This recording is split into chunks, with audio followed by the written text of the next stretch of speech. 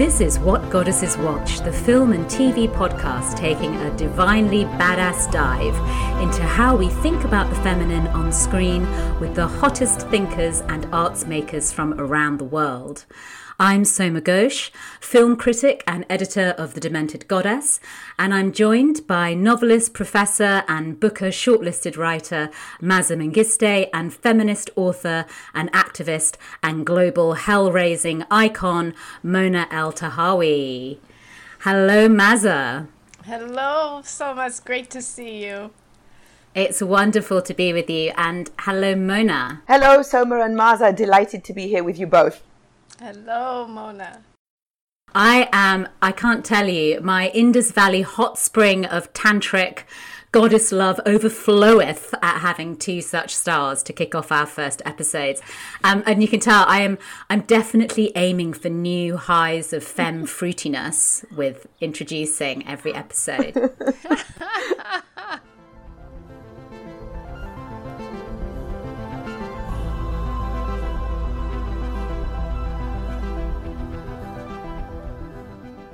We're talking about Egyptian film Suad by director and writer Eitan Amin and the Sudanese drama You Will Die at 20, directed by Amjad Abu Alala and written by Alala and Youssef Ibrahim. Both films are showing in the UK as part of the Time Is New, selections from contemporary Arab cinema till 5th October at the BFI South Bank and throughout the UK shortly thereafter, and they're already out in the USA. Mona, first of all, obviously you have your own Egyptian background, but what did you like about Suad? Oh my God, so many things. I love that film.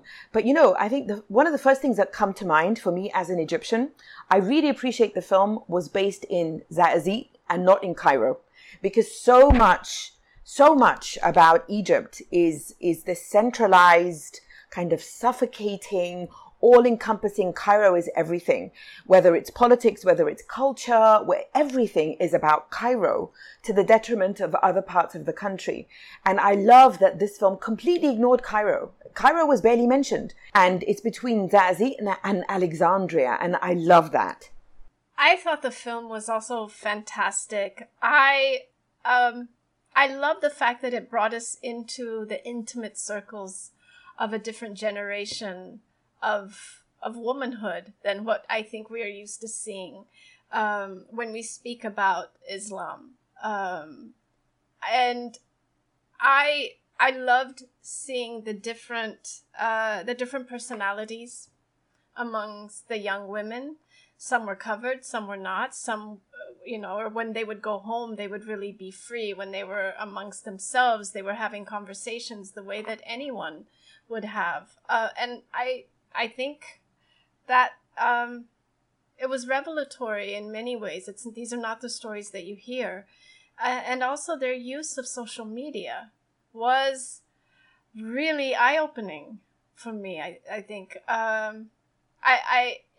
We'll talk about this later, but it introduced how that is an outlet for them in their lives in really profound ways. I loved it. You talked about the social media and the community talking to each other.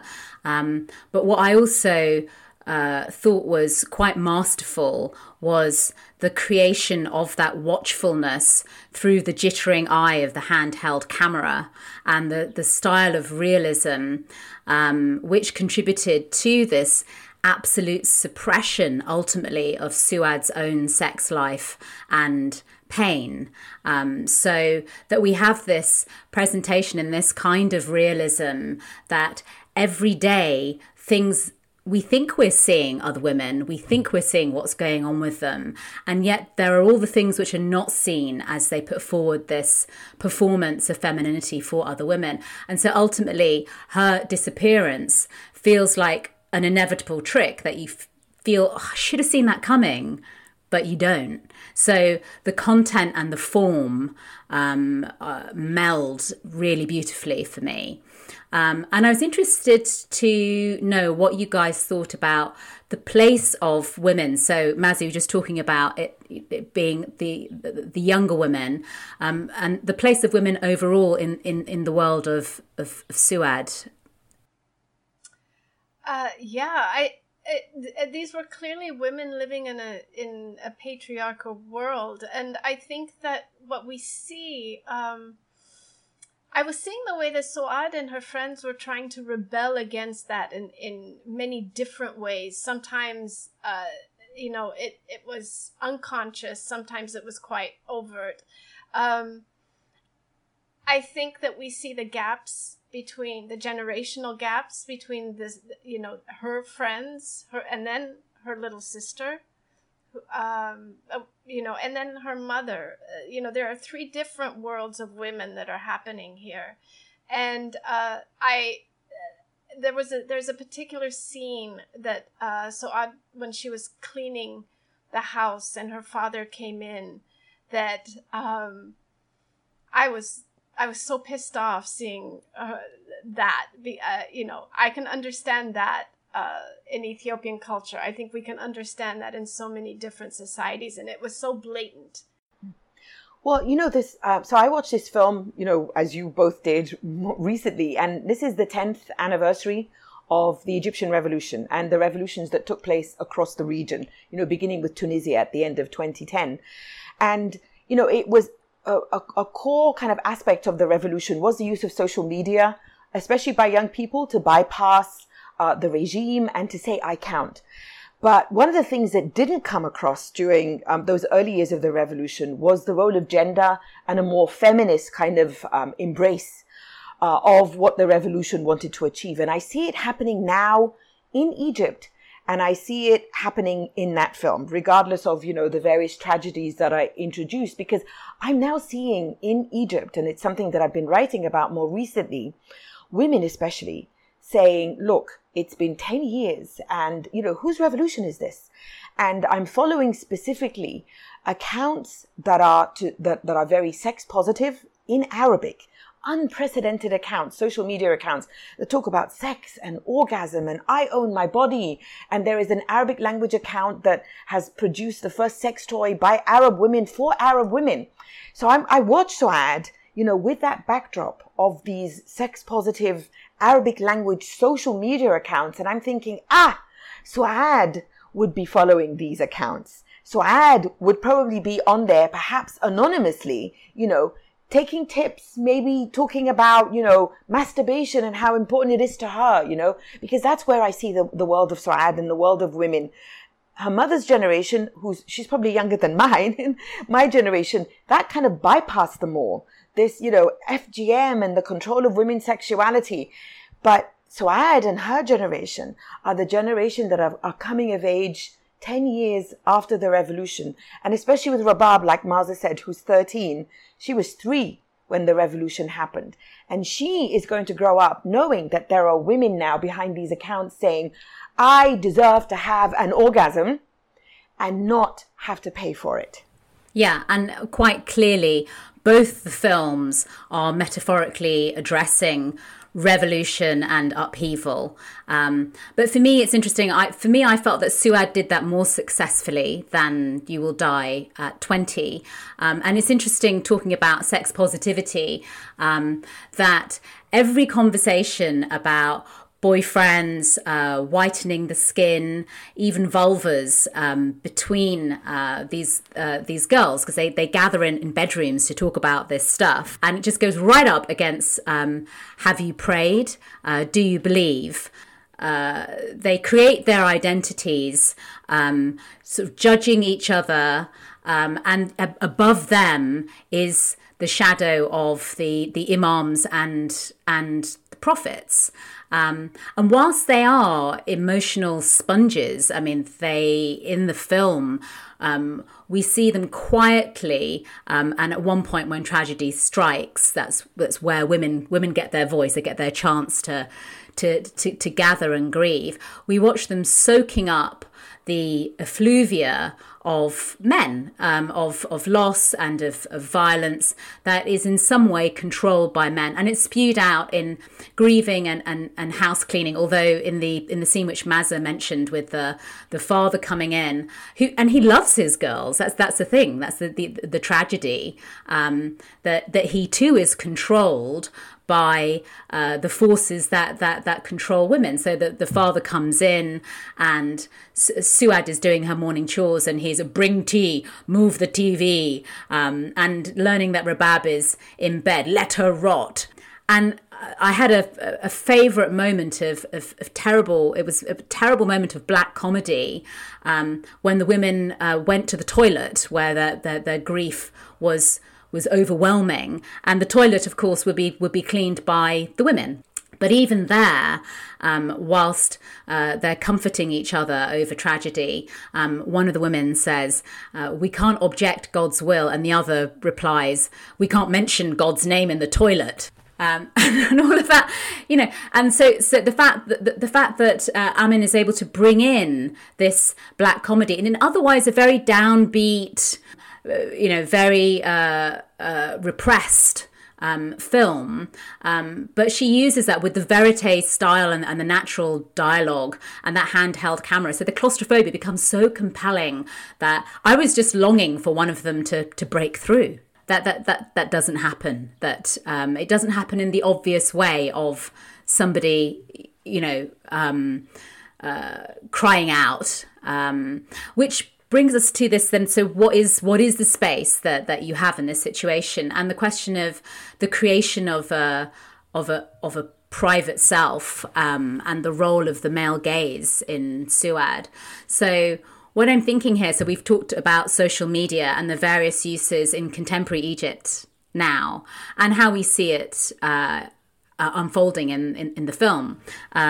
So the film actually opens with seeing Suad taking non-stop pictures of her daily journey by the Nile to pick up Rabab from school, right? And it's really interesting how she occupies this porous trap of social media. On the one hand, there is this opportunity to create, and there's this opportunity to navigate between the private and the non-private. But at the same time, there's this giving away of the daily self. And some of my favourite bits were to do with the fake private self that Suad erects. And this is often in public spaces. So her lies to other women about being a doctor engaged to a soldier, and in other ways, this respectable recasting of her love triangle, which she's in. So she's having this affair, or kind of erotic friendship. We have no idea actually how much physical contact has taken place in this love triangle with Ahmed, who's a privileged freelance photographer and influencer.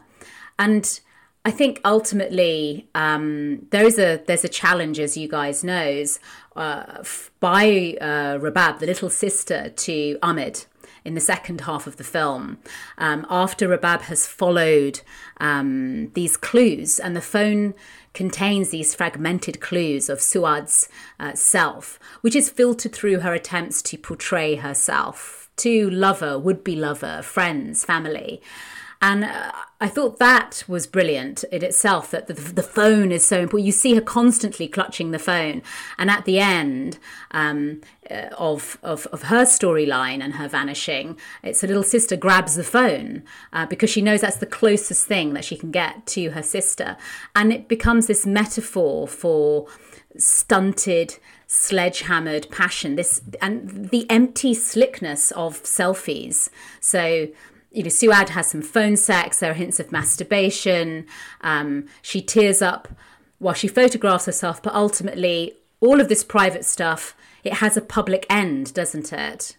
Has a public end either for other women or for like the male gaze. So I don't know how you felt that was navigated in the film.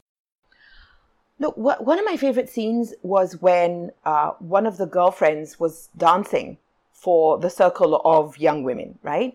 Because it's very sexually charged. It's very erotic. It's very free.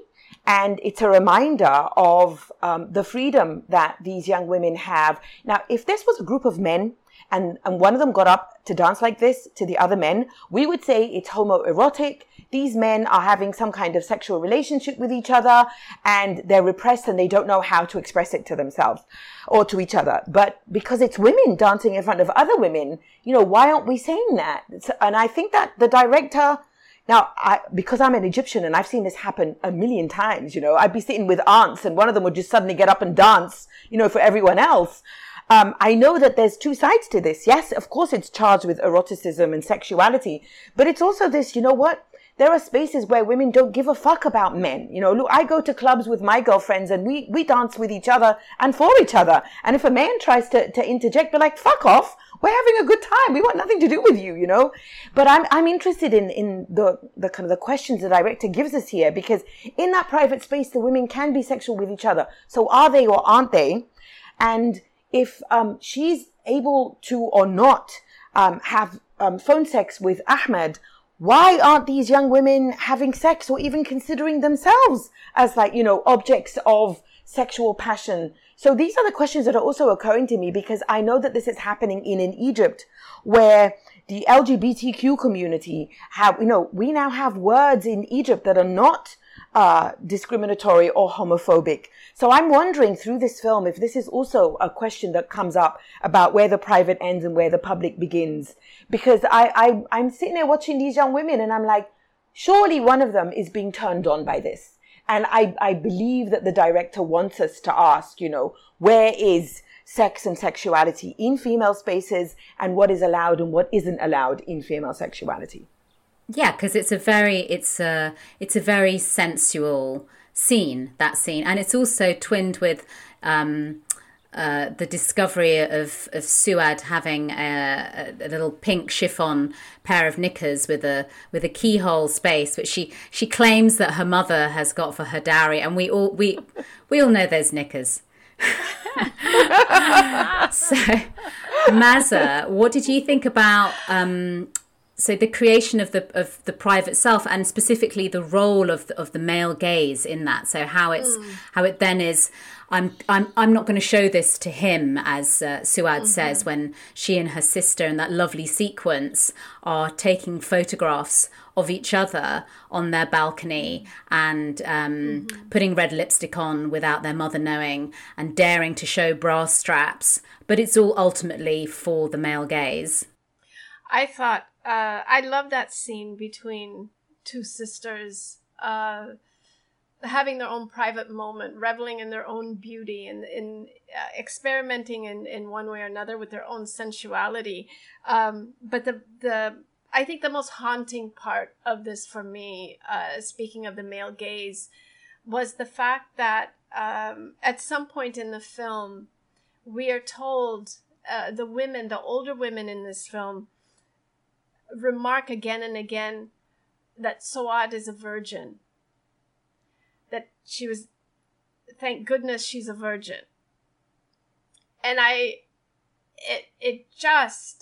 that part just shook me.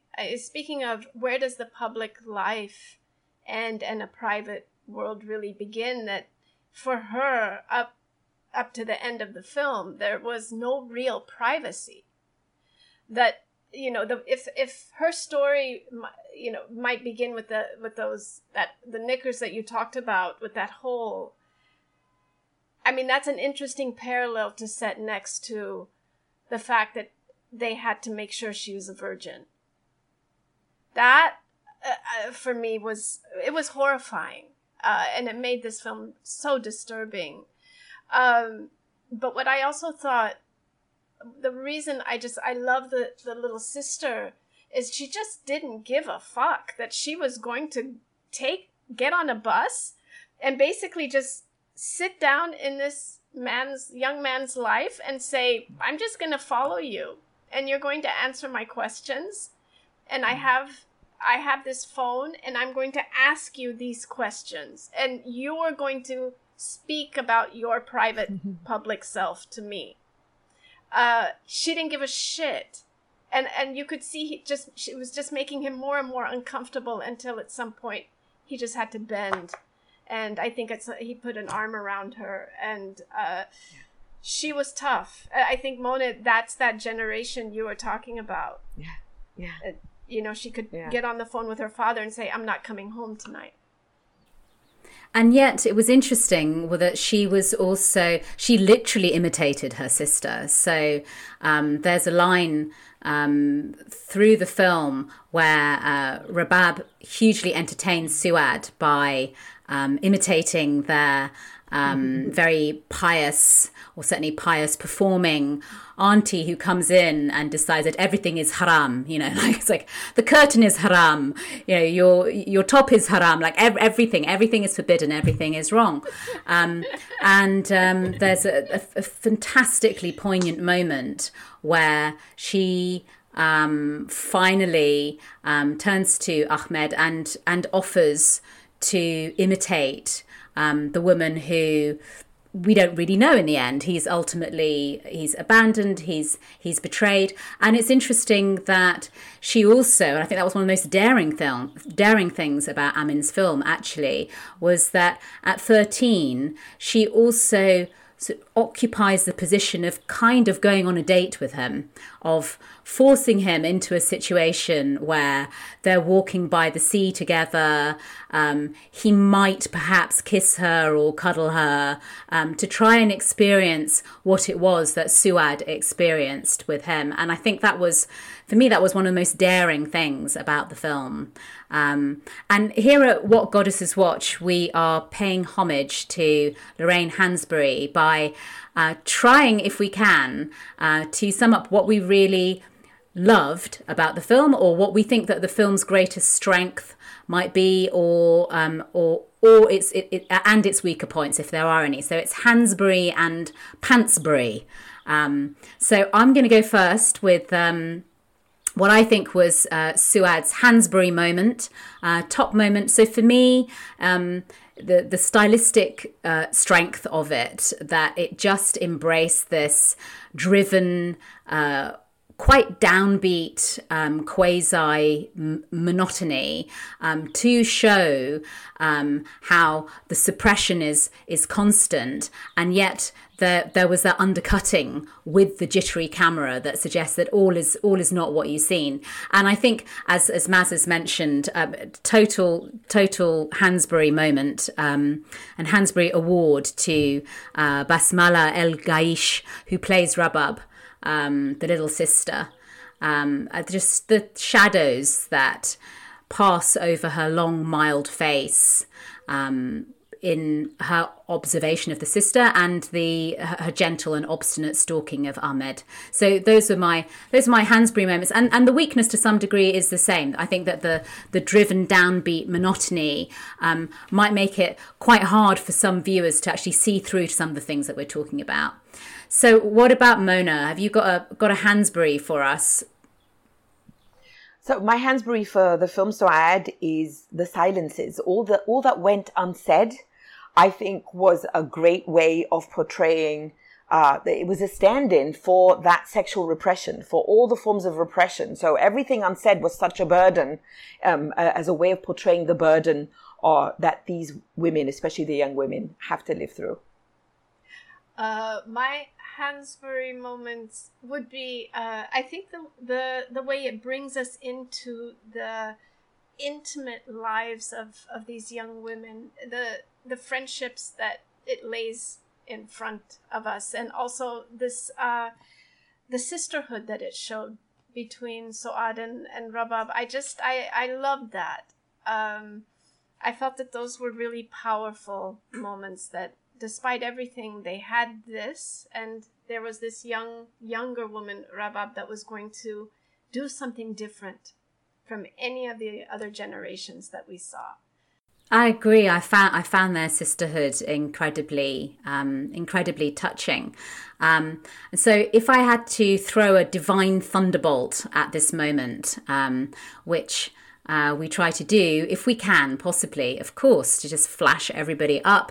I think for me, ultimately, the thing to sort of take away the idea is that there is suppression pain and desire in the most ordinary, everyday story, if we're willing to look for it. And if, like Rabab, we are able to step outside of the conventions and question it. I don't know if Mona, you've got a thunderbolt moment that struck you about this one. Well, I think it's the determination to live at whatever cost. And the film clearly shows us very painfully, very poignantly, that there is a cost. That, you know, that you know, we laugh when people say freedom isn't free, you know, and it's almost like some kind of Team America, you know, thing that makes us laugh, but it's not. And it shows you that even in the most repressed environments, people have a desire to be free and to live and to fuck and to love and to all of that, knowing there's going to be a cost and often paying at that a very, very high price for all of that. And yet we still do it. I think that's one of the main messages of that film for me. Yeah, absolutely. And Mazza, have you got a thunderbolt?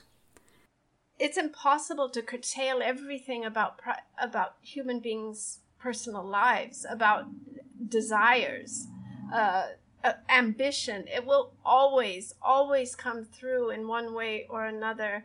I think, Soma, you were mentioning part of the handheld camera and the editing of this was what reminded us again and again about social media. I found the editing to be one of the strengths, but also one of the things that the flaws, if there is. Yeah, Pansbury. But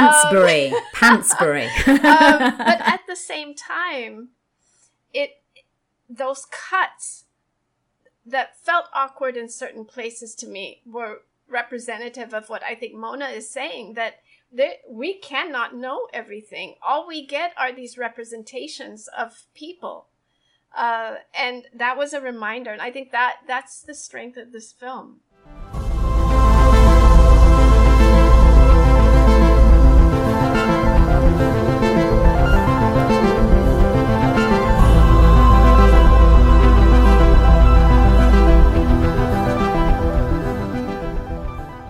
That brings us to You Will Die at 20, another film of repression, family, society, and these questions of how can you know another person, but also how can you know yourself? So it's by director and writer Amjad Abu Alala, who has talked about this film being a call for freedom by the Sudanese people who've been revolting against their oppressive President al-Bashir, and then following the massacre of Khartoum in June 2019, the military powers. The story of the film follows Muzamil. Muzamil, living in a remote desert village in Sudan, is cursed at birth by Islamic mystics attending his tribal sheikh, who predict that he will die by the time he's 20.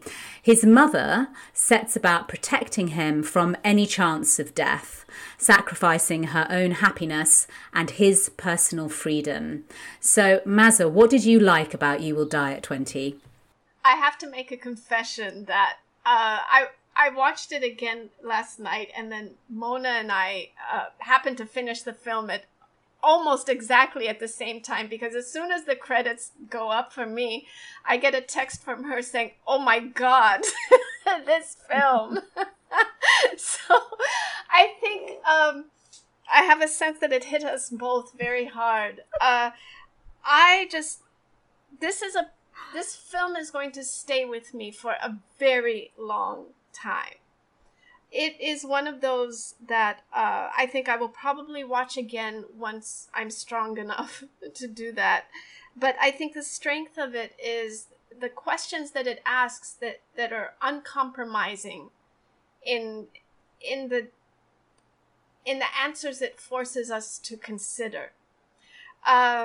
It's also beautifully filmed.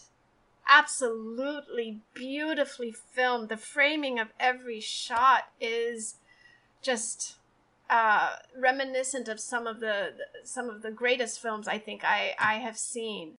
I'm so glad that you watched it at the same time. I've had those moments, and it's especially fun when I drop a text to a girlfriend in the States or something, or like across the time zone, and they just happen to have been watching the same thing. So Mona, what were your feelings? Let's start with what did you like? A quick thing on what did you like particularly? Everything about this film I like. I think Mars is absolutely right. This is a film that is going to stay with me for a really long time. I loved how spare it was, and in the spareness walked so much. I mean, I said in Suad, the silences represented so much the repression, and here the story is in the spareness, whether it's the kind of like the environment itself, or how the dialogue is so sparse. And so it invites you to come in and just walk with the characters. There was a scene in Suad where Ahmed, the young man, is making a small TikTok or whatever it was with his girlfriend, where he's like, I can't even kiss her. Oh my God, we're driving for hours and hours, and there's no privacy. You can't kiss anyone. And I'm like, God, I know, because I've been in that car with someone I want to kiss and you can't. And so it's like a hint at how even men are repressed by the patriarchy. And that is taken to the nth degree in You Will Die at 20, because it shows us Muzammil as he grows up from a baby to a young man, and how at every step that repression is, squeezing the life out of him. So it hurts the women, absolutely, but we see how it hurts the women in Suad. But You Will Die at 20 shows us also, for those who say, well, why do we need feminism? Why is feminism for everyone? Because it hurts the men too, and often the men need to hear how it hurts them. And yet the very beauty of the film is quite a convincing argument for the Islamic modesty and the simplicity of this remote village life in Sudan. So I was really struck just by the photographic beauty of Muzammil's, what effectively becomes his prison, as his mother, in a type of Sleeping Beauty story, tries to sustain his life at least until 20. So in this film, we see the swelling golden sands and the hand-dried earthen walls encompassing and enclosing the human figure. And it almost convinces us of the rightness of acceptance, of humans taking their temporary place in a wider divine plan. And when you see the modest clothing, the flowing robes of white and blue and red, and the Islamic mystics who trance dance and euphorically sing the praises of Allah with their dreadlocks flying, saying, I accept, I feel the love. The sheer beauty of the simple shapes of the film might make one almost accept that, as is said in the film, that God's command is inevitable, which is what is said when one of these mystics collapses just at 20, and the interpretation is that therefore the baby Muzammil, who's been brought there, is going to die. And the beauty is there in the figure of Muzammil himself, played by Mustafa Shehata. It's there in his cleft-chinned handsomeness. It's there in his sober, lean beauty as he devotes himself to the mosque, his recitation of the Quran, his intellect, so that all of that stuff it sort of almost convinces you that all of this enclosure, this encompassment, this, all of these beautiful shapes, they all fit together. And then there is this problem of, well, if there's no agency, if there's no free will to the beauty of this Islamic devotion, is there a beauty in Islamic modesty as shown in this film? Mona. Okay, you're talking to someone who has had her run-ins with Islamic modesty and has been cancelled over it several times over. I know, but I think that's why it's interesting, because this is, we're talking about a work of art and the arguments that it's making on that artistic level. Look, I chose to wear hijab when I was 16 years old, and I chose, and I put this in inverted commas, to take it off when I was 25. And yet I complicate and muddy that word choice by telling people that it took me 8 years to be able to reject Islamic modesty. And why did it take me 8 years to be able to choose to do something that I'm told is, my free choice? So I'm like, fuck modesty. Fuck every modesty that exists. Islamic, Christian, Hindu, Jewish, Buddhist. Because that kind of modesty exacts a much greater toll on women, girls, and queer people than it does on cisgender heterosexual men, even though the protagonist of this film is a young man. Because when you see him getting older and older, and he does become more beautiful. He's a beautiful boy and he's a beautiful young man, yeah? And at the same time, you see his mother literally dying before our eyes. So he's the one who is supposed to die at 20, and she is literally dying before our eyes. There is a scene where she's looking straight on, and she's dead. There's nobody there. She's checked out, Everybody is living except for her, and the curse was on him.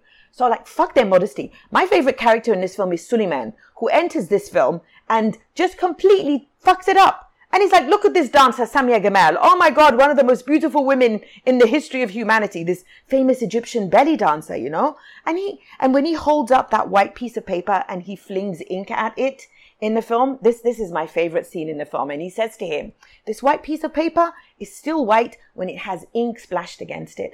But the ink brings out this whiteness, the juxtaposition, Why are you constantly praying and reciting Quran to ask for your sins to be forgiven when you haven't lived to see you haven't sinned, So modesty, oh my God, I hate the word modesty. I despise the concept modesty because modesty is suffocating. And I told you at the beginning of this that I'm dressed like this because I'm perimenopausal and there's a heat wave. But there's also a part of me that intentionally dressed like this because I knew we were going to talk about modesty. And I'm intentionally being as immodest. When I was 16 years old, you couldn't catch me dead looking like this in front of the world. And I'm now intentionally looking at this in front of the world to say fuck you to modesty and anyone who tries to impose it. I've gone over my time limit here, so I appreciate that. Thank you. We always make room for you and your fucks. Always. Plenty of fucks and fabulous costumes every time. So he's visited by Set. And she was there at the very start of the film too. I wanted to explore as Set was there at the birth of Muzammil, at the moment when he's cursed rather as a newborn by the sheikh.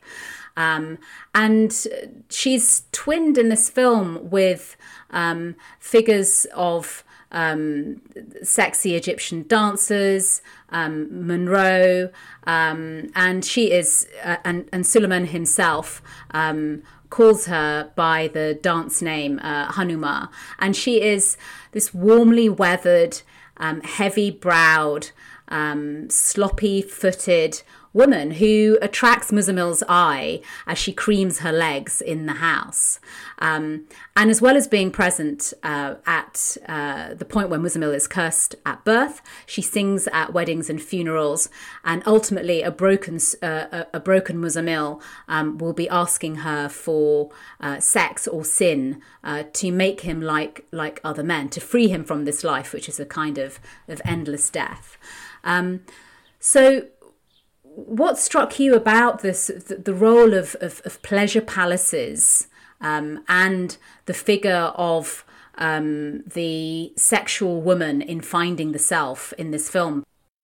Speaking of these pleasure palaces and thinking about this English house that Suleiman eventually settles into, I was thinking about the spaces that are in this film, the indoor spaces. And one is where Sakina is, which is that it's a tomb, like it's a cave tomb. I kept imagining it as a coffin already. Mona, like you're saying, she's dying. Every time she steps in there to count, she's the one who's dying, and that space seems to make sense of that. And then you have the mosque, and then you have this other space, and that English house that's a reminder of colonialism. That is, it brings in an element of the political into this in a way that I found fascinating. And then you have this woman, Sate, who is herself. She can be herself in that house. And it might be her space of freedom until I think eventually Musamil takes something from her. That is a really interesting dynamic that I think we should talk about, what happens. But in thinking about the pleasures, the desires that are in that space, there's also the films that Suleiman introduces Musamil to, and this is where he sees female sexuality that's open. He sees Khartoum, he sees these places, he gets to travel that way. But I was also thinking about what this film says about migration.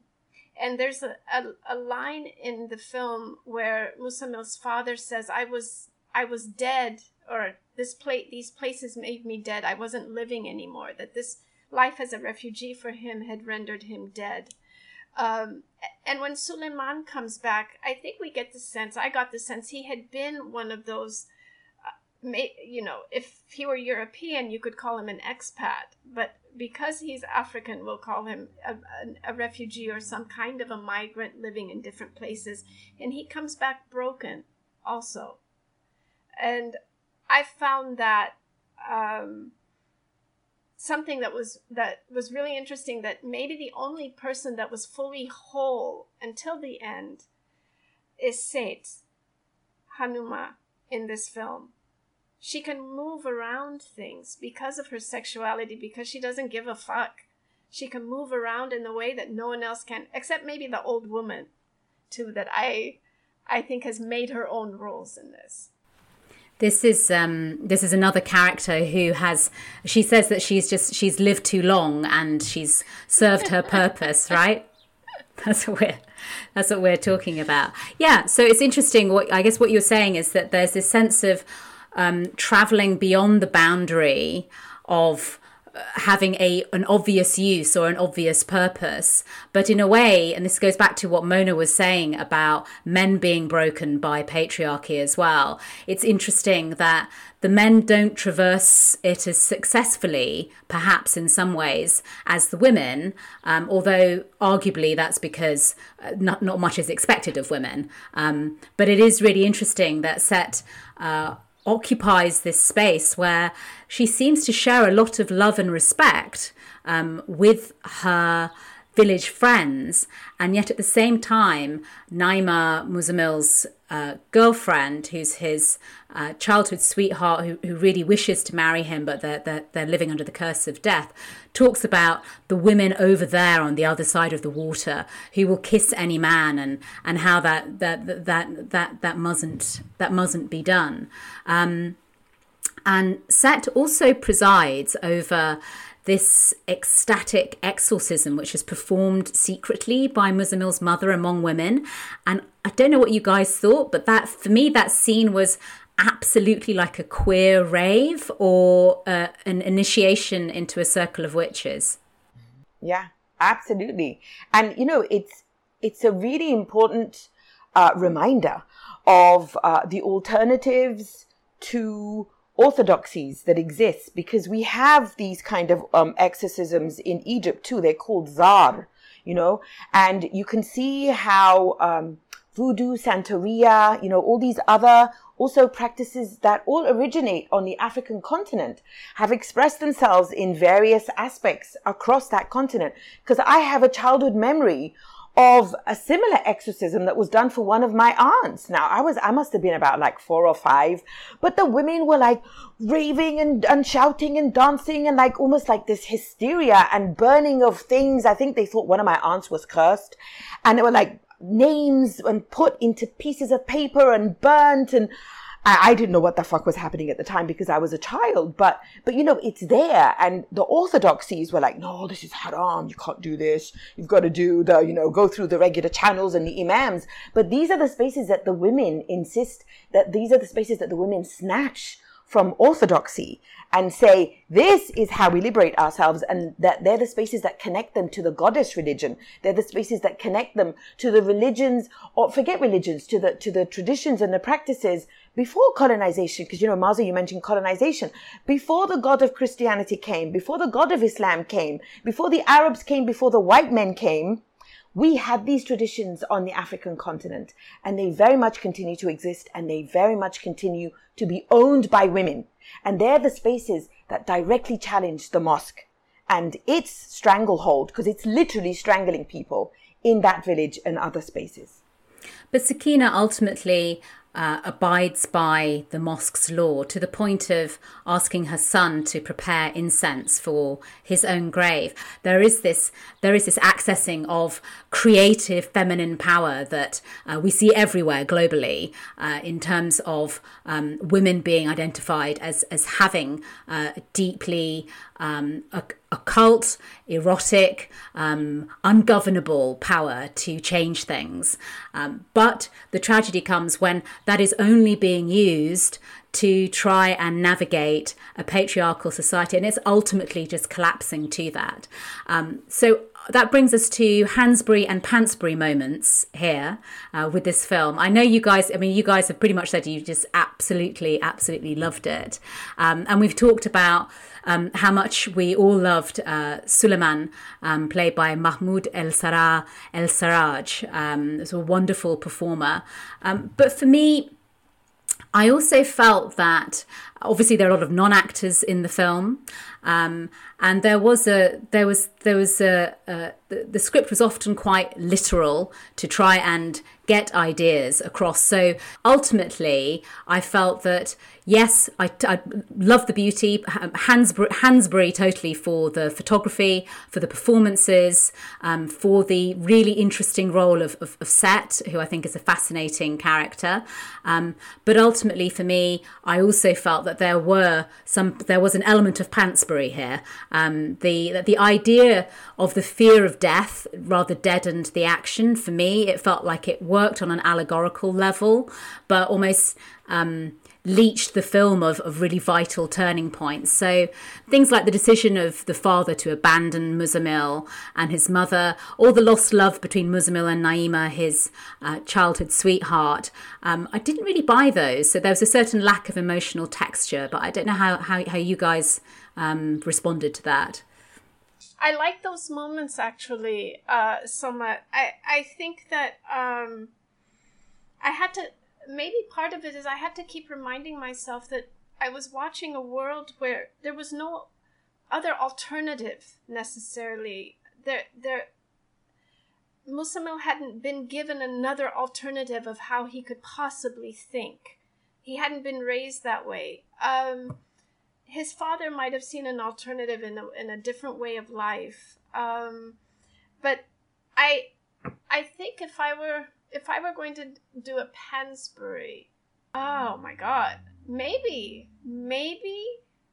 and I know that the ending was very cinematic, but if there is something that I would say, it might be about that very last part, because what happened just before it, I think, required a deeper examination. Yes. That could have happened much earlier. And I think it would have ignited the film in a way. Maybe that's part of what you're talking about, Soma, because we're witnessing a woman pretending like she has a choice when she really has no choice. And we need to call this what it is. But the film doesn't allow it in a way that, in some ways, it could be uncompromising, but in another, it's. I'm saying, wait a minute, you don't leave this here. So just very briefly, so we're talking about Set here. Yeah. And we will just leave it at that. But yes,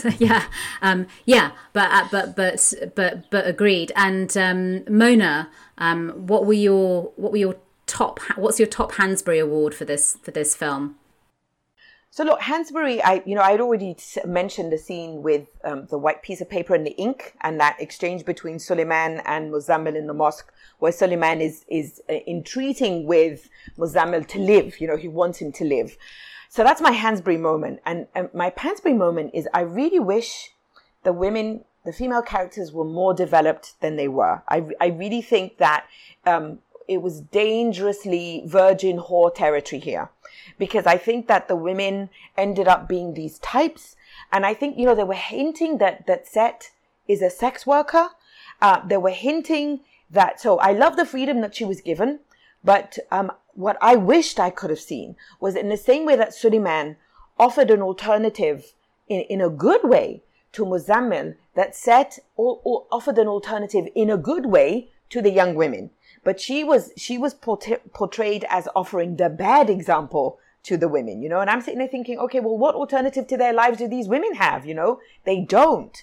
And so at least we had in Suad Rabab as offering us some kind of, look, here's someone who's breaking through. And I'm glad that Muzammil had Suleiman to give him that here now, but I just saw the women there as just kind of like these stock characters, the ever sacrificing mother, the old sage woman, the kind of like the woman who you should not be like. And I wish that we had a bit more complexity in the women, where you could be everything at once. And Naima could have been that, his girlfriend, his childhood sweetheart. And I think she was trying to be that when she said to him, I heard that if you kiss someone you love, it's okay as long as they say, I love you back. So there is a hint at kind of like sexual rebelliousness there, but she's not developed enough beyond that type, I agree, and I think that potentially that there is this one emotional texture, which it's a shame. It would have been great for that to have been broken up. But what you're saying about sort of what you're both saying in different ways about a deeper understanding of the emotional inner life of women is true for both films. And if there was to pull out a divine thunderbolt, a thought about You Will Die at 20, for me it was that you need to make your own choices in order to understand or reject sexuality. And as an artist, you need to work on emotional reality in order to make a human story out of a political allegory. Do either of you have a thunderbolt message that you felt this film was trying to deliver? Well, I think that the fact that it's dedicated at the end to the people, the victims of the Sudanese revolution, I think suggests that we as revolutionaries everywhere are not just standing up to political repression, we're standing up to repression of all kinds, and that we are also victims of religious repression, cultural repression, all forms. Because I think that we often think of the revolution as rising up or rebelling against political power, but there's a rising up because, I often say we have to rise up against the dictator, the state, the street, and the home. So the dictator in the presidential palace, the dictator in the village streets, and the dictator in the home, because that trifecta of patriarchy is what suffocates the life out of us, is what tells us you're going to die at 20, because it leaves us no room, no wiggle room, so to speak. So I think this is also what Abu Ala is also trying to say, that it's not just political repression, it's repression of any kind. Yeah, and right into the home. Mazza, did you have a thunderbolt for us? I think one of the things that I came away with in this film is the many kinds of living deaths that exist within a society, and it's right along what you were saying, Mona, and also Soma. The ways that each of these people, in their own way, are alive and dying, and it could be within the home and in the street, and then in the palace, like you're saying, all the different ways that this can constrict lives. So I felt that in both metaphorical ways, but also quite real. Yeah, I still feel that I differ from you guys a bit, I think, in my response to the second film, You Will Die at 20. I think I was I felt I felt the limits of that emotional monotony, and at sometimes the lack of development that we're talking about, but still like hugely worth watching, along with Suad. And another film that You Will Die at 20 reminded me of was I Am Not a Witch, which is also, it's another debut film by the Zambian Welsh director Rungano Nyoni. And now that is fantastic for giving us that texture, for giving us a real antagonist. So I thought that in this film, that if Suleiman had stepped forward as more of an antagonist, or if Seth had stepped forward as more of an actual antagonist, to have a more dynamic role with the community, rather than being set off to one side, given that Muzamil then doesn't take it on, Naima doesn't take it on, it just felt a bit static. However, hugely interesting films, well worth watching, and a hugely interesting conversation. Thank you, Mazza Mangiste and Mona El-Tahawi. What Goddesses Watch is created by me, host and producer Soma Ghosh, audio producer Quiva Laval, with music by Penelope Traps. And if you've got an upcoming film or can think of a forgotten or classic gem that deserves a feminist revisiting, hit us up on Instagram, Demented Goddess Webzine, and Twitter, Goddess Demented.